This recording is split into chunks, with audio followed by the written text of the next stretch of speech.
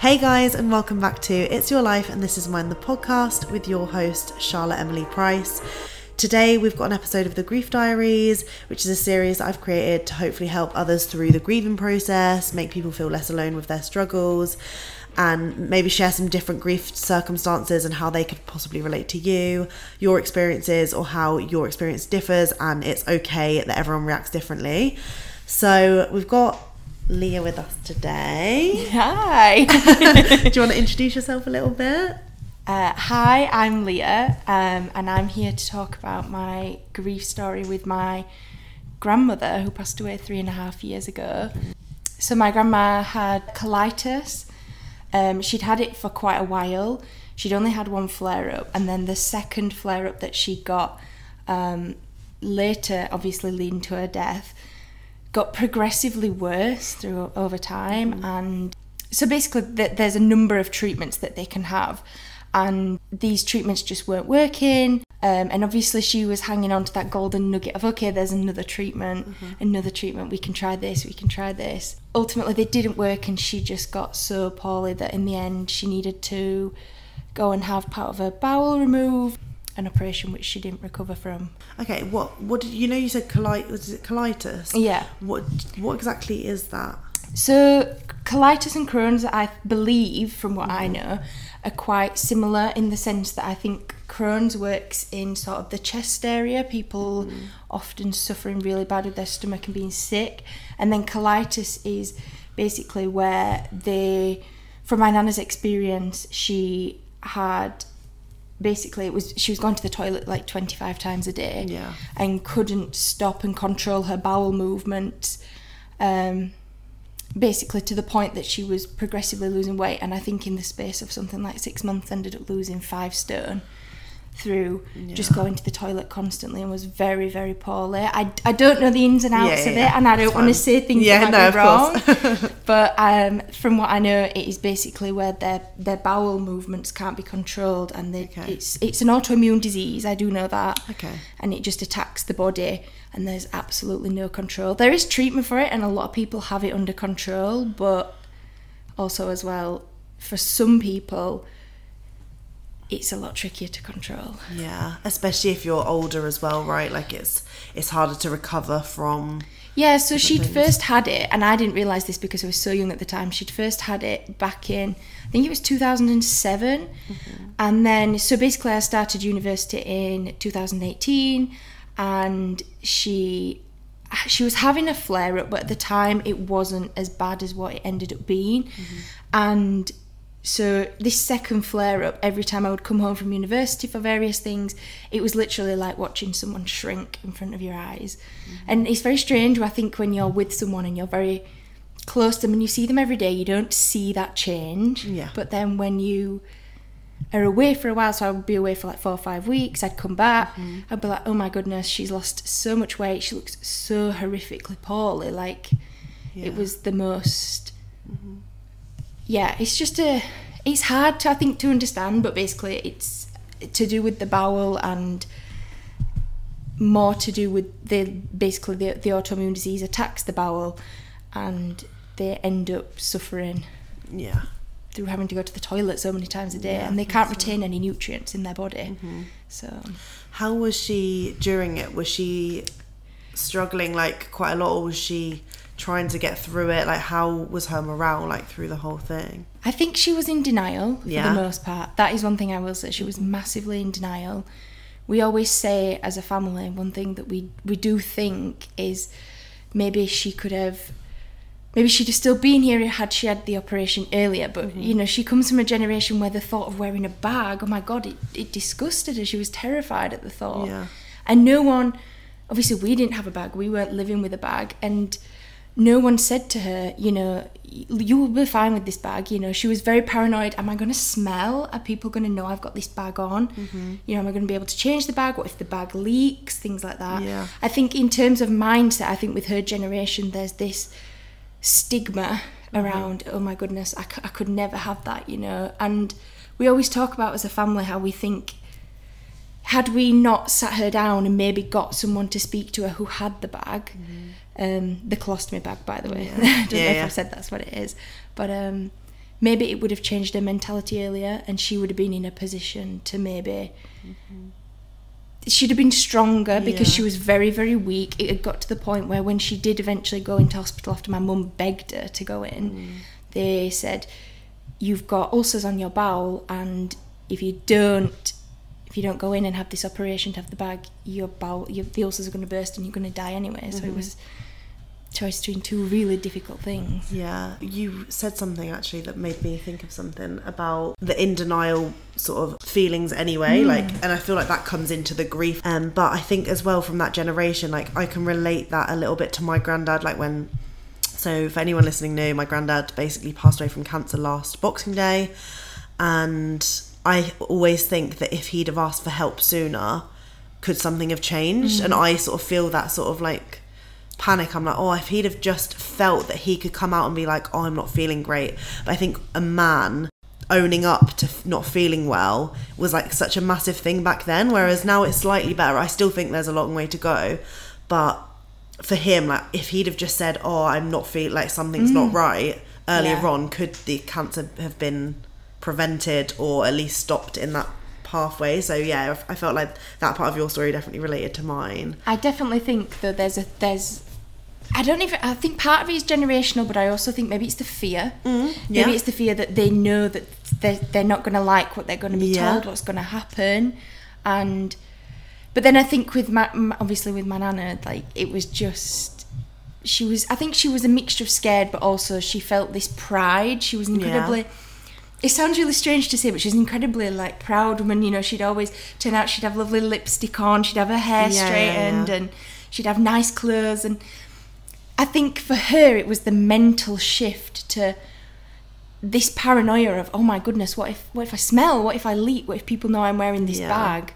And she couldn't get past that. And I think obviously we would say to her and try and reassure her of that, but the problem that you have is she'd then be like, well, you don't have a bag. And it is true, it's a fair point. We weren't living with one, we can't speak from experience, but maybe if somebody had come to her, because in the end, when she was in the hospital and was being told you need to have the operation, I think she did have a nurse who was working there come in who had a bag and showed her the bag.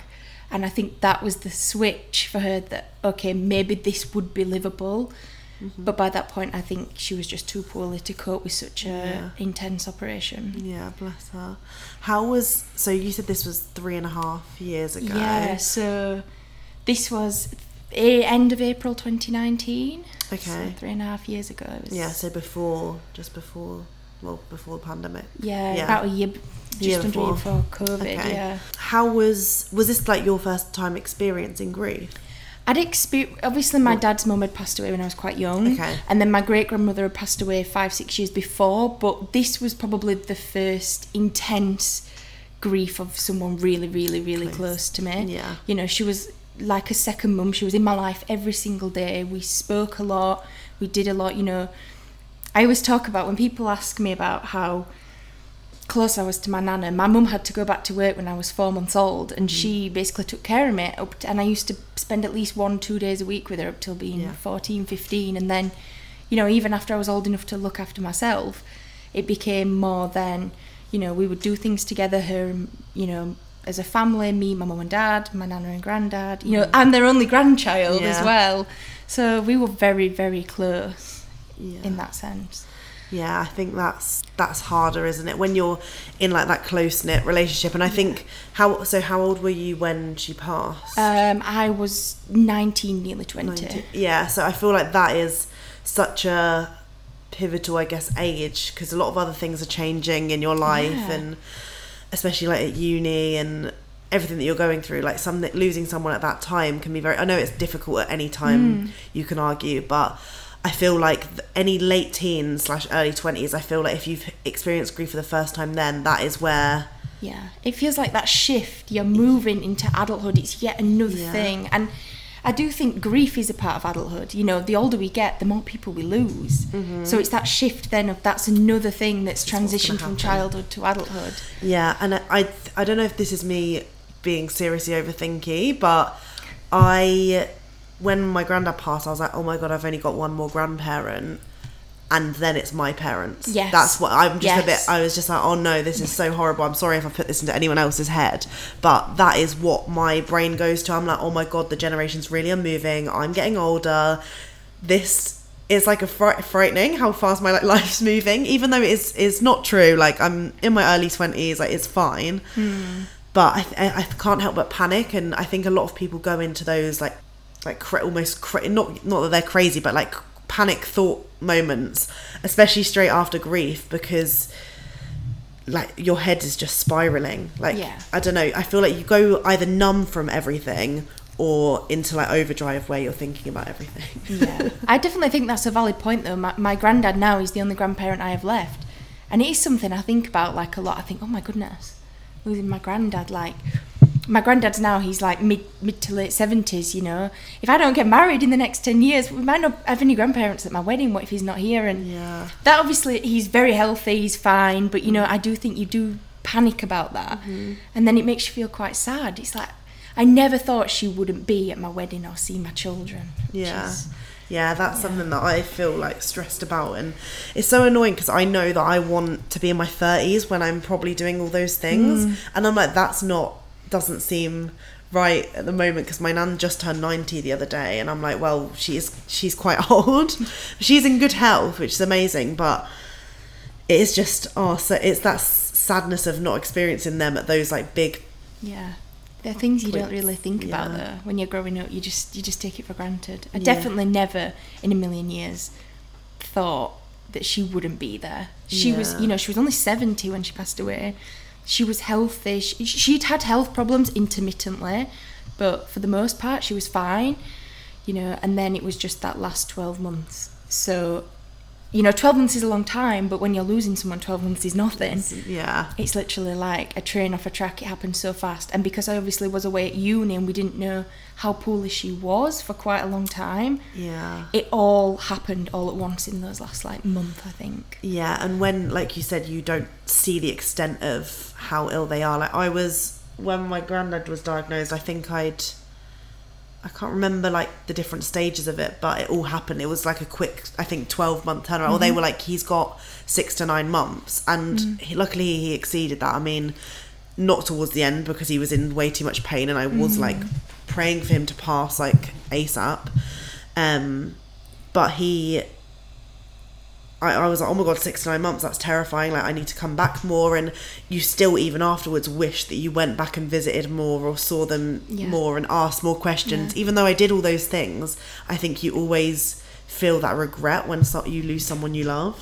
And it's so strange because, like I say, I moved to uni in the September. She passed away at the end of April, and all that summer, and she was like, oh, I'm so excited because I went to university in York. She was like, she loved York. It's a really lovely city, and she was like, I'm so excited to come and see it. She never once could come and see me because she was too poorly, and she died before the end of my first year. That's a sad thought. And now, even I've obviously left university now, but when my granddad used to come up after with my mum and dad, you could tell it almost like stung him. It was really difficult for him, even though they'd not been there to see me together, but you could tell he was thinking, she'd have loved this. She'd have loved us all being together in York, having dinner. And I think I always say, like, it's the empty chair around the Christmas table. And even all these, like, years later, it's so omnipresent. You know it's there. You know that empty. I am dreading this Christmas. As soon as she said that, I was like, that's why when you Leah came in and was like, I'm going to Christmas shop, I was like, I really want to get into the Christmas spirit early, because I know the actual days of Christmas might be hell for me this year.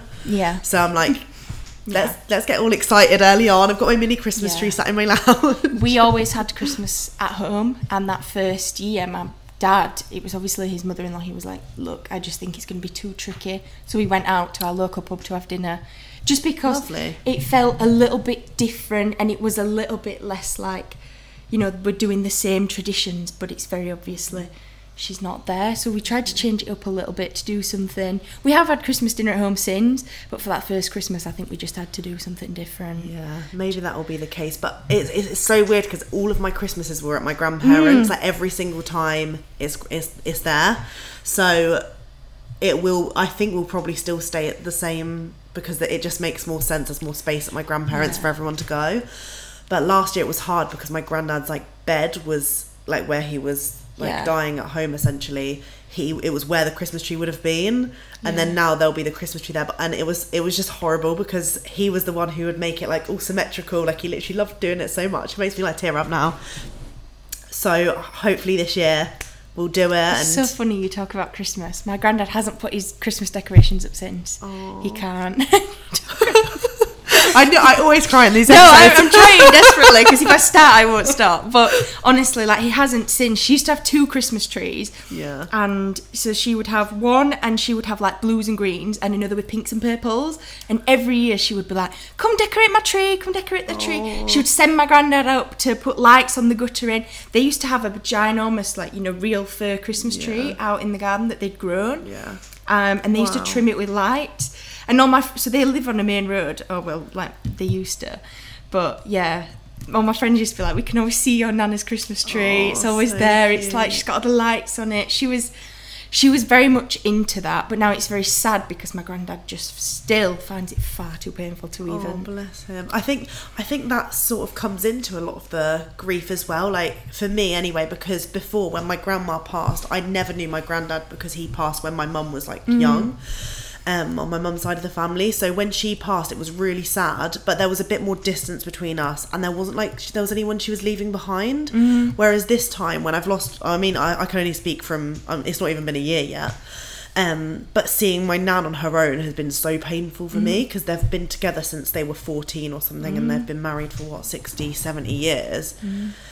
It's been horrible to see her like pottering around the house a bit slower than usual. You can tell her like morale, like they used to like just dance and sing together, and it's just seeing her in a different state of mind has been quite hard to deal with as well. Yeah, I think that is a part of grief, dealing with other people's emotions. Yeah, that was something I couldn't cope with at all after my nana passed away. I found it so hard to see my granddad on his own, see my mum grieving, and you know, for a long time, me and my granddad just could not talk about her because we both had such strong emotions. It's different now, 3.5 years down the line, but it wasn't always like that. And that's why grief is such a massive journey. But I don't think it's a journey that ever necessarily ends when it's someone that meant so much to you.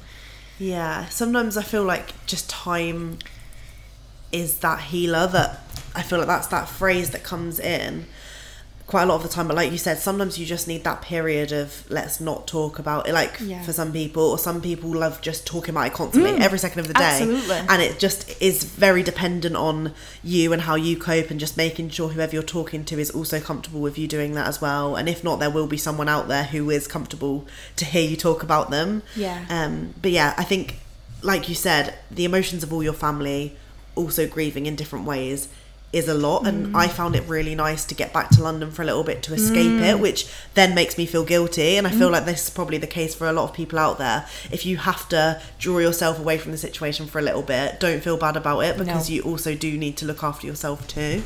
I definitely felt like that. I remember 5 days after my nana passed away, I had to... So I feel like I should maybe talk about how I found out that she passed away, because it was a lot. So basically, she passed away on the 30th of April. That was a Tuesday. So she'd had her operation mid-April, and she was obviously in recovery. It's a long recovery having a colostomy bag. Yeah. So she'd had the operation mid-April. I'd seen her on the Sunday, which I think was like the 28th. And this was the day that she was so bright that day. That was the first day we thought, oh my goodness, she's getting better. And they always say, don't they have a high before that they go. That's generally the thing. Not for everyone, but for most people, they say that they have a really good day. She was talking about my granddad buying a new car. She was talking about like getting home. She was talking about how she enjoyed the ice cream.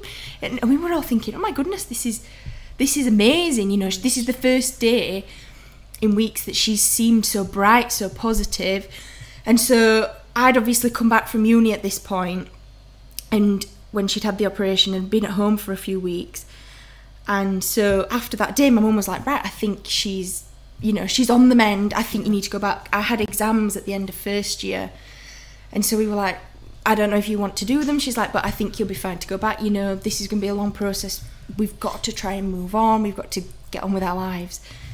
So I went back on the Monday. My parents took me back to York. They dropped me off. Anyway, on the Tuesday, I woke up, and normally my mum texts me every morning. She's like, hi, how are you doing? What are you up to today, etc. She didn't do it, and I noticed it, but didn't think anything of it. I thought, oh, she must be busy. She'll be at the hospital. She'll be doing this. Went to uni, came back. I was in my room, didn't think anything of it, and then got this knock at the door. And you know, I don't know if your uni room was the same. Mine had like a little peepee hole. And I looked through, and my parents were stood there. Oh, no. And I didn't even think. My brain was like, what have they done? They've come to visit. Why have they come to visit? Opened the door, and I was like, what are you doing here? They didn't even say anything. Oh God, it's giving me shivers. And all I remember was this horrific scream came at me. And I'm a cry person, but I'm not a screamer. I'm not a shouter. Like, it's not me. And oh my God, I can't remember anything between that and getting home, back to my home where I'm from. I can't remember anything from that. It was just horrific. All I remember is with Mum and Dad, the last thing was just them moving forward to like give me a hug and hold me, and it was just the most horrendous feeling of shock, because no one ever said in the entire process, she's going to die. We were told there's a 4% chance she'll die. And they were like, but you know, that's 96% chance she'll survive. She'll be fine. And we were told if she doesn't have it, she definitely is going to die. Yeah. So then we were kind of dealing with the fact that, oh my goodness, she's gone. We never... And bear in mind, 2 days before I'd seen her, and she'd been talking about buying a new car. Yeah. It was almost like she was back to feeling a bit more like herself. She was a very upbeat, very kind, loving person, loved to talk, and to suddenly, oh my goodness, she's gone, was... Yeah, so tricky to deal with. That was a lot. Yeah. Oh my God. Like, how were those days then coping? Like, I know you said you can't remember that day specifically, or even maybe a few days after, but how...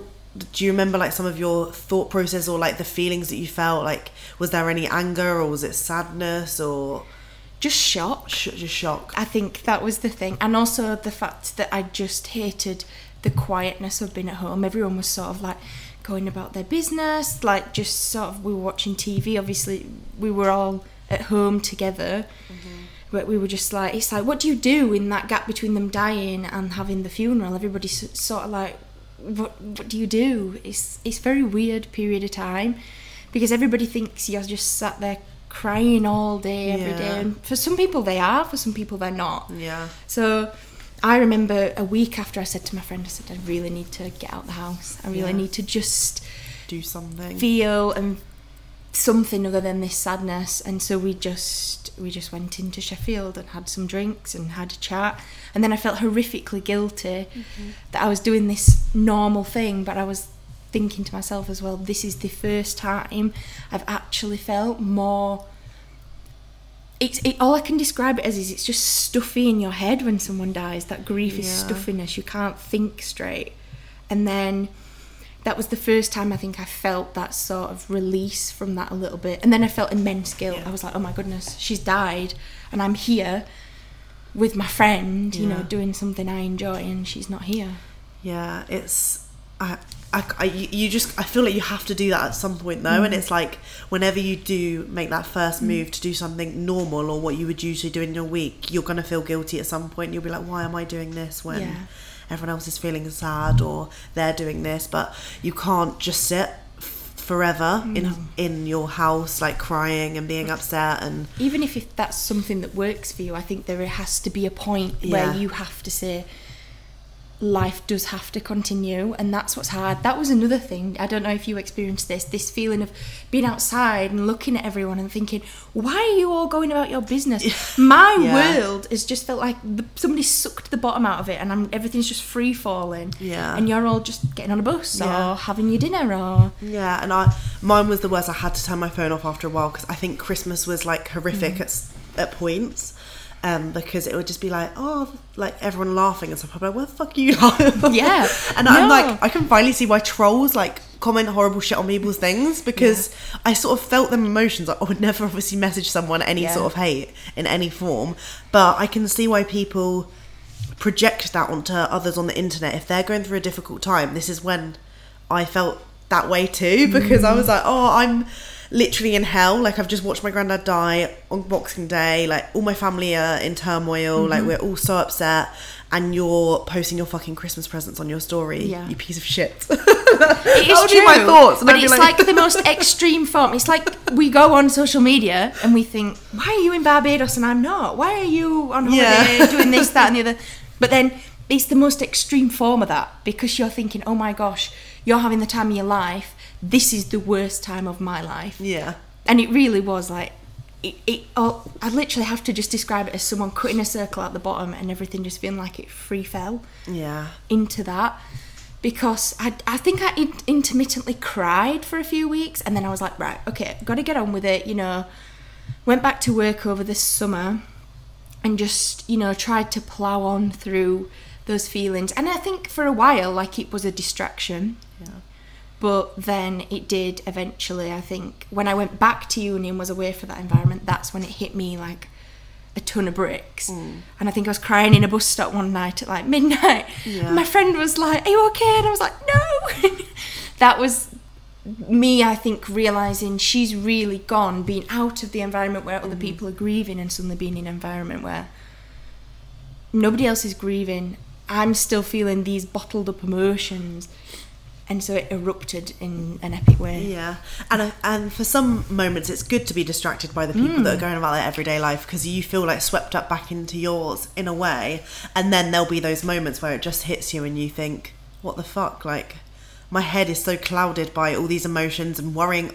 I was just worrying about my dad, like losing his first parent, like just things that probably I didn't need to worry about because everyone's dealing with them in their own way. But I was just spiraling. I was thinking, what's my dad gonna do? Like, there's such a void in his life. Like, he was going and helping my granddad with his treatments and injections and stuff every day. Like, what's he gonna do now? Like, that's such a weird void in his life, and not taking care of them. And I don't know, I just was going into like crazy mode and worrying about everyone for no reason, when I should have just been worrying about getting myself back on track. I do think that, though, for me it was obviously my mum's mum, and I was thinking, oh my gosh, my mum's lost her mum. That's like me one day losing her, which I can't bear to think about. But yeah, it makes me physically sick. But I pretend it's never gonna happen. I was thinking, oh my goodness, and she, even now, she says to me, she's like, the one person in the world who was the best sounding board for everything was my nana, because she's her mum. Like, she is for me, you know, when I feel like everything in the world is falling apart, I think, my mum loves me. I've got to tell my mum. I've got to tell mum, she'll sort it, she'll help me. And she'll generally just be like, you're just catastrophising, it's fine. But I think that's a mum thing, and I think for a lot of people, not for everyone, but their mum is the most prominent figure in their life, literally from day one. In fact, like before day one, let's be honest. But it gives me shivers to think about. But you're always going to have that connection, aren't you? Like, they literally held you in their stomach. Like, we can't go there. We won't go there. Anyway, back to it. No. So, do you still find yourself, obviously over time, you've been able to deal with those emotions, and I mean, you probably speak about her now in good form, like, do you know what I mean? Like, you bring up those like good memories, and I mean, obviously we're talking about her passing today, but I mean, most of the time, do you think you talk with your family about those good moments that you've had? Or we always joke about certain things that she does now, like what she would have done. We always joke about, like, my granddad always makes a joke when he sees people, like men, getting away with things that their wives, he was like, do you really think your nana would have let me get away with that? He was like, she would have told me. We always joke about it. She was very, very loving, but she would tell you if she thought you'd done something wrong. She would tell you, and we always joke about that. But yeah, we talk about her a lot more now, but I think it has taken a while, especially. So me and my mum, I think, talked about her quite a lot, but for my mum and my granddad, and me and my granddad, you know, that was another step, because for him, that really was for him, like, my world has halved. And even now, I think he still feels that big aching void. And he also, like, there's something he'll do is he'll be like, oh, I don't want to do that, in terms of, I know that your nana would have enjoyed it, so I'm not going to go and enjoy it because I don't want to enjoy it without her, because I live with that incredible guilt. And then we're like, but you're still here. So you deserve to enjoy that. And that is something we're dealing with now, moving into, I think, that post-grief of, okay, now we're living with the fact that she's not coming back. Yeah. What's the new normal sort of situation? Yeah. I feel like that always takes a while to sink in. I feel like in that, I mean, for you it's 3.5 years and you're still trying to work through that, and I feel like it probably will take that long for my nan as well, because they were together for so long. Like, it's such I can't even imagine the adjustment. Like, it pains me thinking about what she's going through in her head. Like, if I'm this upset and distraught about my granddad passing, like, and she's got how many more years of knowing him on top of me, that's what I was thinking in my head. Like, how is she dealing with this? So yeah, I think she loves talking about him. Sometimes it makes me well up, because I just loved seeing them together. But yeah, she copes, I think, by speaking constantly about him, and I love that for her, like, that she can have those conversations. But sometimes it makes me go like, oh. I know, that's the thing as well. Like, I felt when we were talking about her, the thing with talking about her with people you know is everybody then has their own emotions about it. Yeah. And generally it is a good thing. Like, we talk about her quite a lot now, and like, I know that all of us feel, you know, we like to talk about her. We don't like the thought of not talking about her and her going forgotten. You know, she's still a massive part of our lives, even though she's not here. Yeah. But I think in those early stages, it's about balancing, you know, your emotions and your need to talk about it, and then everybody else's emotions, and vice versa. Yeah. That's what I think is tricky. Grief is about managing your grief, but then you've also got to think about other people's, and to some extent. Yeah, for sure. And you don't want to feel like a burden, even though you're not.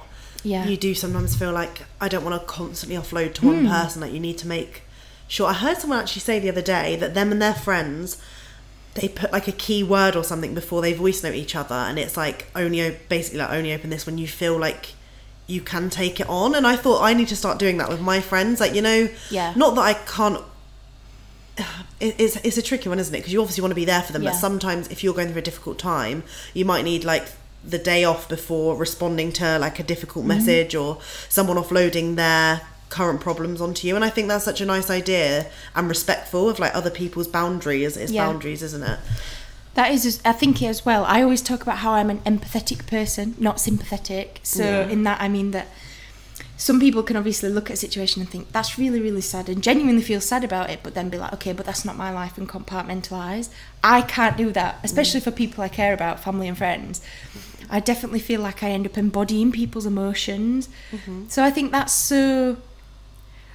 really understanding of boundaries and respect for other people, because there's obviously things going on in everyone's lives, and, you know, we all try and be there for each other for certain things, but I think, you know, if you've got something going on and then something else happens to your friend, you want to be there, but sometimes I feel like you can't be there in a full capacity. I was also saying to my other friend the other day, I said to her, I mentioned to you before we started recording how when I'd known a friend go through something similar recently, the first thing I'd thought was, well, what did I need? I'll give that to her. And then I was actually like, hang on, but we are completely different people. What if we want different things? Yeah.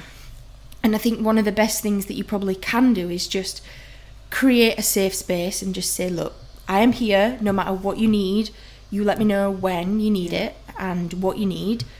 Yeah. And then I'll do that. You just let me know and I'll take my lead from you, because I think it changes. You know, some days you need to be around people and talk about things. Some days I just needed to be with someone and we didn't need to talk. We just needed to I needed to feel less alone. Some days I needed to be completely alone. Yeah. And I think when you can do that, that's when you've got people around you that understand you and understand respect and boundaries at the same time. Yeah, I feel like that works well for other things in life as well as grief. Like, just saying, I'm here for you. Yeah.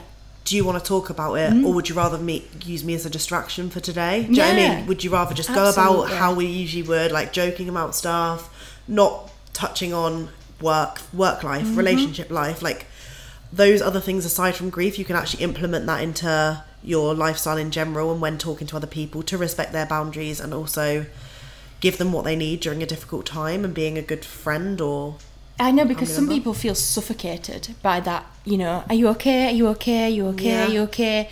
Whereas some people then will not ask about it. And I really struggled with people who just didn't want to be there. I wasn't expecting you to, be there 24/7. But then I would have expected you to at least be like, are you okay? Every few days. I didn't need you asking, are you okay? Every half an hour sort of thing. But some people, I think, don't know how to handle grief. Mm-hmm. But then on the flip side of that, I can sort of understand why they don't understand grief, because we're all so scared of upsetting, overstepping the mark, overstepping the boundary. And that's why I think grief is just so difficult, because firstly, everyone needs completely different things. Mm-hmm. Secondly, everybody's grief timeline is just completely different. Yeah. And isn't there something like 7 steps or something of grief? Yeah. But the thing is, people don't realise you can bounce between like step 1, step 4, step 2, go back to step 4, go back to step 4, go back to step 1, and then I just think it's not linear, and that's it's just such a big topic, you can't even scratch the surface. I even think as well, some days I'll want people to ask me loads, and then other days I'll be like, no, I need a distraction. So it's not even like there's one type that just suits you every day. It could literally be, I really want some attention and compassion and talk about this right now. And then 2 hours later I'll be like, right, I don't want to think about it, talk about it, I want to do something else. So I think it's just reaching out that arm and being like, what do you need today? Right, or right now, what do you need right now from me? I will help you get through it, or won't help you get through it and we'll do something else. Do you know what I mean? Exactly. I just think that grief is such a big subject, and it's so different for everyone. It literally is one of those things where every single person's grief story and experience is completely different. All you can do, I suppose, is just, it comes back to the same sentiment, doesn't it? Just be supportive, just say, look, I'm here. If you need me, if you don't need me, I'm here, and you let me know in what capacity you need me. And there I am. And that I think is all you can do, because I think if it gets to the point where you're suffocating people, that can backfire, even if it comes with good intentions. But then if you're not there enough, it's just tricky. I think as well, from not having the people who I thought would be there, that could be actually an element of why I actually started this series on the podcast, to be honest, because I felt like I wanted someone to listen to my story, because I felt like no one was going through what I was going through, and no one wanted to listen, even though that was just me sort of, again, spiraling, catastrophizing everything. I think, having this space where I could talk to people about their experiences, and I felt like I could relate to parts of it, and I don't know, just create sort of like a safe space and a community where people can come on and talk about their stories and make them feel heard in moments where they didn't feel like anyone cared. Yeah. I think the first time I actually messaged you was a story you put on about feeling like you needed routine and you needed distraction. And I just was like, oh my goodness, not just gonna message someone I don't know most of the time, but I was like, that really resonated with me. And I remember other people maybe not necessarily understanding it, and I was like, just so you know, been there, done that, got the t-shirt, completely understand it. It does happen. And if you speak to everyone, everybody has had that point, but people just don't talk about those things because they're scared of being judged for it, because that is another thing. There is such a big element of judgment in grief. I didn't personally feel judged as such, but I definitely knew that everyone has an opinion, and even if they're not expressing it, it's going to be there. And like you touched on saying, people that I thought would be there weren't. That was definitely a big indicator for me. They definitely judged, I think, the volume of emotions I felt at first, and probably felt a bit like, whoa, this is a lot, I don't really know how to deal with it. So they, instead of just being like, are you okay, just you can be as close or as far away from it as you want. Just generally a message is all it takes, I think, sometimes, to make people feel, every few days, just to make people feel, I am thinking of you, but I also kind of don't want to overstep the mark, and I don't understand your grief. It's a lot. I think it's hard to articulate what I'm trying to say. No, I fully understand what you're saying, and I think when you're going through those intense emotions, you expect everyone to be, I don't know, for me, I was like, why isn't everyone calling me and asking me how I am? Like, not calling me, maybe messaging me and asking me how I am, but I think it's as well finding that, like, that my friends couldn't always be thinking of me because they also have their own lives, and it was hard thinking of that, or even acknowledging that and rationalizing that at the moment, because I just thought everything was about me because my world's crumbling and no one else's is. So it's also having respect for both sides of the story in that way, because I feel like everyone likes to victimize themselves and be like, oh, like no one was there for me. But I actually do think that there were points where I was expecting a message and I never received that. So and then there was random people who are messaging me saying I'm here for you, who I haven't spoken to for years, and I'm thinking, how are they there for me? And the people that I've got currently in my life are not messaging me that. So it's difficult. That is true, definitely. There wasn't many people, but there was a couple of people I was surprised by. But I suppose when you're in your state of like crisis, you're going through it, and I definitely had this big like ball of emotions at first, and then I would fluctuate between, I don't want to talk about it, I need to be distracted, and then crying my eyes out. But you're in this state of panic, but they're just in the sort of normal state, if you think about it. So to them this feels extreme because they're not experiencing those emotions personally. But then on the flip side of it, it's just a bit like, I think if you're scared off by that, then it doesn't take much just to show a little bit of support, because I think that is all it takes. Somebody doesn't even have to do something. All you have to do is just say, I am here for you. And it's almost that little bit of reassurance that, okay, I'm not on my own, and I'm not going through this on my own. But like I say, not everybody reacts the same. And I do try and understand both sides, having been on both sides now. But like I say, I just think it's such a difficult topic. It's a bit I don't subjective. think you can ever like get the right balance. I just don't know if it's physically possible. It's hard to sort of pinpoint the exact sort of structure of how to cope yourself or give advice to someone else with this situation. So hopefully having these open conversations will make just people just go with the flow of their emotions and hope for the best in a way. Although saying that, like, is there anything that you would personally advise someone who is maybe going through grief for the first time and they're like really overwhelmed with their emotions or not really sure what to do or how they're feeling? Like, is there anything that you would say as words of encouragement, or maybe reiterating something that you've already said? So 2 things I think I would go with. Firstly is grief is not linear. It doesn't follow for everyone. Most people, I would say, these steps that they talk about on the internet, you might spend weeks crying and then feel, that you can move on to another step and feel brighter going straight from this like crisis emotional state. It isn't linear. You will fluctuate in and out of feeling certain ways. That is valid. It is fine. It is your grief. It is personal. It is you and how you're reacting.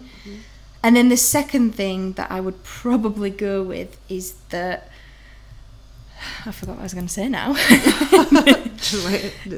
That it's a personal process. I would think I would go with, and that everybody's different, so it's not linear, and it's a very personal process.